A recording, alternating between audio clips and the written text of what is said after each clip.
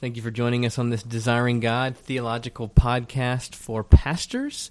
This is David Mathis, and I'm privileged to be sitting here with Francis Chan.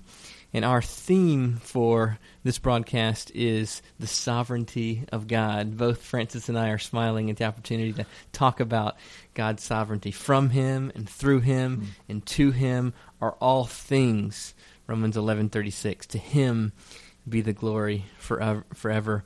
Francis, as we turn to the topic of the sovereignty of God, what texts does your mind run to? Gosh, there's so many, because how do you read the Bible and not just naturally conclude, wow, this has nothing to do with me. He just does whatever he wants. Some texts that come to my mind are people that almost realize that at some point in their life. Like I think of King Nebuchadnezzar. I think, okay, here's a guy that understands God does whatever he wants to do. And I think of in Daniel chapter 4, and this is after King Nebuchadnezzar, turned into that beast, and his fingernails, turn into claws, and he's out in the wilderness and everything else, and all because of his arrogance. And God just humbles him and tells him, look, this is going to happen to you. It's just you're going to turn into this crazy, bizarre creature. Maybe I should just read it because I'm probably making stuff up now. But he says in verse 31, the kingdom has departed from you. You'll be driven from among men. Your dwelling place will be the beasts of the field, and you'll be made to eat grass like an ox. And so it goes on and talks about how this is going to happen to you till you figure it out. And once all that happens to it, happens to him, it says in verse 34, King Nebuchadnezzar says, at the end of the days, I, Nebuchadnezzar, lifted my eyes to heaven, and my reason returned to me, and I blessed the Most High, and praised and honored him who lives forever. For his dominion is an everlasting dominion. His kingdom endures from generation to generation.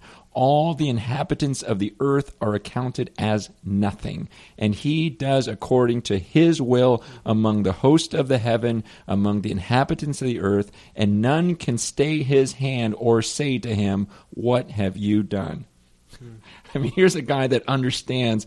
He's preaching now and just saying, look, I know the power of this God. I can't stop him from doing anything he wants. He turned me into a beast. He just sent me off, and I understand that the whole world, that phrase, all the inhabitants of the earth are accounted as nothing.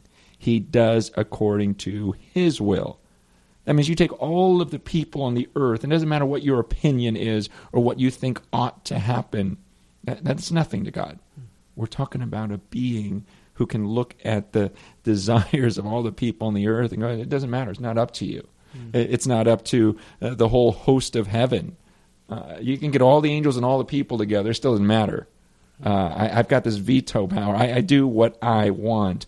It's like, wow, this is all about him. That phrase in verse 35, none can stay his hand, was so powerful to me as a freshman in college. I had grown up with this view very subtly that God and Satan were doing battle, and they're trading punches back and forth. And we know that God wins in the end, but really they're pretty evenly matched.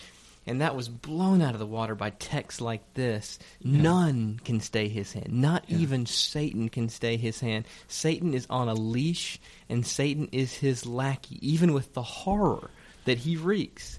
God is sovereign over it and brings about his loving purposes for his people that he gave his son for. Yeah, when you talk about that mind that maybe you used to have of God and Satan battling it out, another passage was in Job when you see, this is just all in God's hands. And Job was another guy who at the end, when he says, my ears had heard of you, but now my eyes have seen you, and I'm just going to repent. I am so sorry I ever questioned you. Now I realize same thing Nebuchadnezzar realized. No one can hold your hand back or say, hey, what did you just do? Or that wasn't fair. I just repent in sackcloth and ashes. I'm done. And again, it was like his eyes were opened. That's right. Okay, this God is bigger than I even knew. And this was Job. The one person that God was saying, okay, have you considered my servant Job? So even him, his view of God wasn't big enough until that moment. He goes, okay, my ears had heard of you, but now that I see you, I did not get how great you were. And even Job, this is Job 42:2, has that ring of Daniel 4:35. Now I know that you can do all things, and that no purpose of yours can be thwarted. It was huge for me to understand that for the first time, that none of God's purposes are thwarted. Yeah. And so he is the happiest of all beings. The God who is sovereign over all things is also the happiest of all beings, and his happiness and his sovereignty are tied together. Well, yeah, and that's exactly what it says too, right? In 1 Timothy 6, verse 15, he who is the blessed and only sovereign. When you say his happiness, you don't think of God being blessed and like happy, like you said. He who is the blessed and only sovereign, like there's no one else. Like you said, no, I'm not in control of anything. There's just one being, and that's why he's blessed. That's why he's under control, the King of Kings and Lord of Lords, who alone has immortality. Satan doesn't have immortality. He has life because God allows him to have life. Every demon does not have immortality. He alone possesses the ability to give life and take it away. It's good. So, Francis, just to say it from another angle to help out our listeners, when we talk about God being sovereign, unpack that word sovereignty for us. What are we packing into the word sovereign biblically in the sovereignty of God? It's the idea of control. It's the idea of, I think, everything we talked about. No one can stay his hand. See, there are things I want, but I cannot make those things happen. I have to, like James says, I have to say, if the Lord wills, I'll do this and that. I so many things I desire, but the difference between God and I is I cannot make those things happen. I will labor in vain if I try to build this house without God. I will labor in vain if I try to go to a city and make a business work.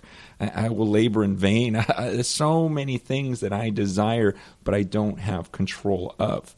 And that's the big difference. When you are sovereign, you have control. You have the desire, but then you have the ability to make your desires come to fruition. That's good. And so for the Christian, that means clearly that he's sovereign over all the good things that come into our lives. James chapter 1 talks about he's the giver of every good and perfect gift, and he is sovereign over the suffering that he lovingly allows into our lives for his good purposes in Christ. He's even sovereign over sin, not as the author of sin, not as the one who's responsible for sin, but he's sovereign over sin. He is sovereign over Satan. He is sovereign over hell, even the horrific, gut-wrenching reality of hell. His sovereignty goes to every nook and cranny in the universe and works his good purposes for his people in Jesus. And it's only been recently that I've been able to thank God for his sovereignty in some of these areas. Even, like you mentioned some difficult things there, one of them being sin. Temptation, some of the things that we face on this earth. It's been more recent than I've been thanking God for temptation because I've seen it as an opportunity to show him that I love him more. Sorry, I'm getting emotional over this, but it's like, man, if there's a good-looking girl over there or whatever, and and the temptation or the lust, I used to say, God, why would you have this around me? Why would you have these different things? But lately, I've just seen, you know what? That's for your glory, so that I can. It's like Job. I mean, it's the same thing with him. It was the pain. It was like he wanted to show Satan, look, watch what my servant does here. He's going to love me. He'll love me. It's not just because there's a hedge of protection over him. He's going to love me, and he's going to use these things that I've sovereignly put in his life for my glory. And so I've even looked at sin and said, Lord, I'm going to, the temptations that are out there, I thank you for them, because I want them to be a sign. I want you to do a work in me that shows Satan, that shows the world that you are greater than those temptations. It's an opportunity for me to bring glory to your name, that I would resist those things and say, oh, those things are ugly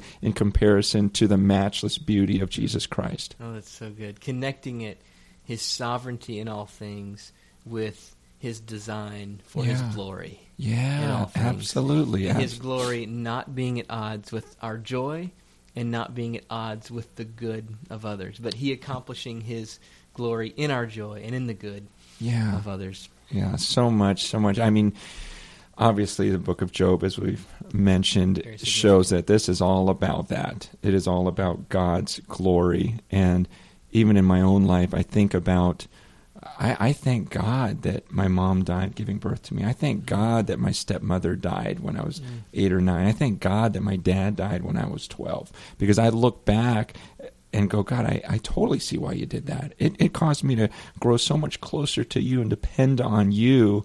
And while others may look at those things and say, wow, what a tragedy, I go, no, there's no way I would have this eternal focus without those deaths that took place early in my life. I wouldn't have been have seen God and needed God to be my Father without those things happening and taking place in my life. And so again, it's one of those things where I go, okay, Lord, now I get it, and I'm thankful. I'm thankful for all of those things. That's good. One more text to leave with our listeners here is Ephesians 1:9, where it says that God works according to his purpose, a plan for the fullness of time to unite all things in Christ. This is in verse 11 now. In him we have obtained an inheritance, having been predestined according to the purpose of him who works all things according to the counsel of his will. He works all things to his glory according to the counsel of his will. And his Son, who won our salvation for us in his perfect life and sacrificial death, now sits at his Father's right hand on the throne of the universe, the God-man, our pioneer into heaven. And Matthew 28:18 says he has all authority in heaven and on earth. And this should give us so much peace. Amen. And take away any anxiety. I mean, the book of Revelation has been written. That alone, just that one book should show you that he is sovereign and what we're talking about, in control. This will happen. Nothing will stop that, period. And so you just have to take yourself less seriously and not put this pressure on yourself. And you're able to see that, wow, this burden really is light because he's sovereign. Francis, would you have a word of encouragement for pastors or other leaders in regard to the doctrine of the sovereignty of God? Yeah, I know that it's going to be difficult, and for some of you this may be a new concept or even go contrary to what you've been taught. And I will say that this was not something that was taught to me by another individual. It was through my time alone with the Word. It was as I was studying Romans chapter 9. It just brought me to my knees. I couldn't read it any other way except, wow, you're that sovereign. You know, it's like, the cute little bumper sticker, God is in control, those types of things of God's sovereignty. But you come to some of these passages and you go, wow, you really are that sovereign, ultimately sovereign, absolutely in control. And there's a part of our human nature that wants to fight that because we desire some of that control. And I guess my word to you is, please just pray that God would open your eyes to whatever truth is. That God, show me the truth as I study your word. Please show me. And yet at the same time recognize that in your flesh will be this desire for some of that control or sovereignty to be your own. And so you'll in the flesh want to resist some of it. So just beware as you do your exegesis that some of that flesh doesn't creep in there and take the literal meaning. Just read it. Read it as a child. Read it as a scholar. Read it any way you want. But it sure points to an absolutely sovereign God, and learn to enjoy that. I think that's what desiring God is all about, is enjoying this God that has all of the control and being grateful that you're under his control. Because when you fight for it and try to even make the Scripture say it, you're heading down a dangerous and painful road. Francis, thank you for joining us. Would you close us in prayer? Yes. Father, even right now, I believe it is by your sovereignty that some of these people are listening, that whoever is listening right now is listening to that they needed that today. Show them even right now whether they're in trap. Every little thing is under your sovereign control. This very moment, help them to see that. May they look back in life and see your grace, your sovereign grace, just all, and how you place them at this period in time so that they could know you, that they could hear your voice. And so, Father, may we enjoy and rest in your sovereignty. May we not be like those who fight against it and are anxious because of it. May we just say, Lord, I am so glad you're in control. And I rest in a God who is so loving, so wonderful, so merciful. And I am so grateful that no one can do anything to you or against you. Father, you do as you please in heaven and on earth. And so, God, I pray that may your will be done here on earth as it is in heaven. And I can't wait for the day when that happens. In Jesus' name, amen.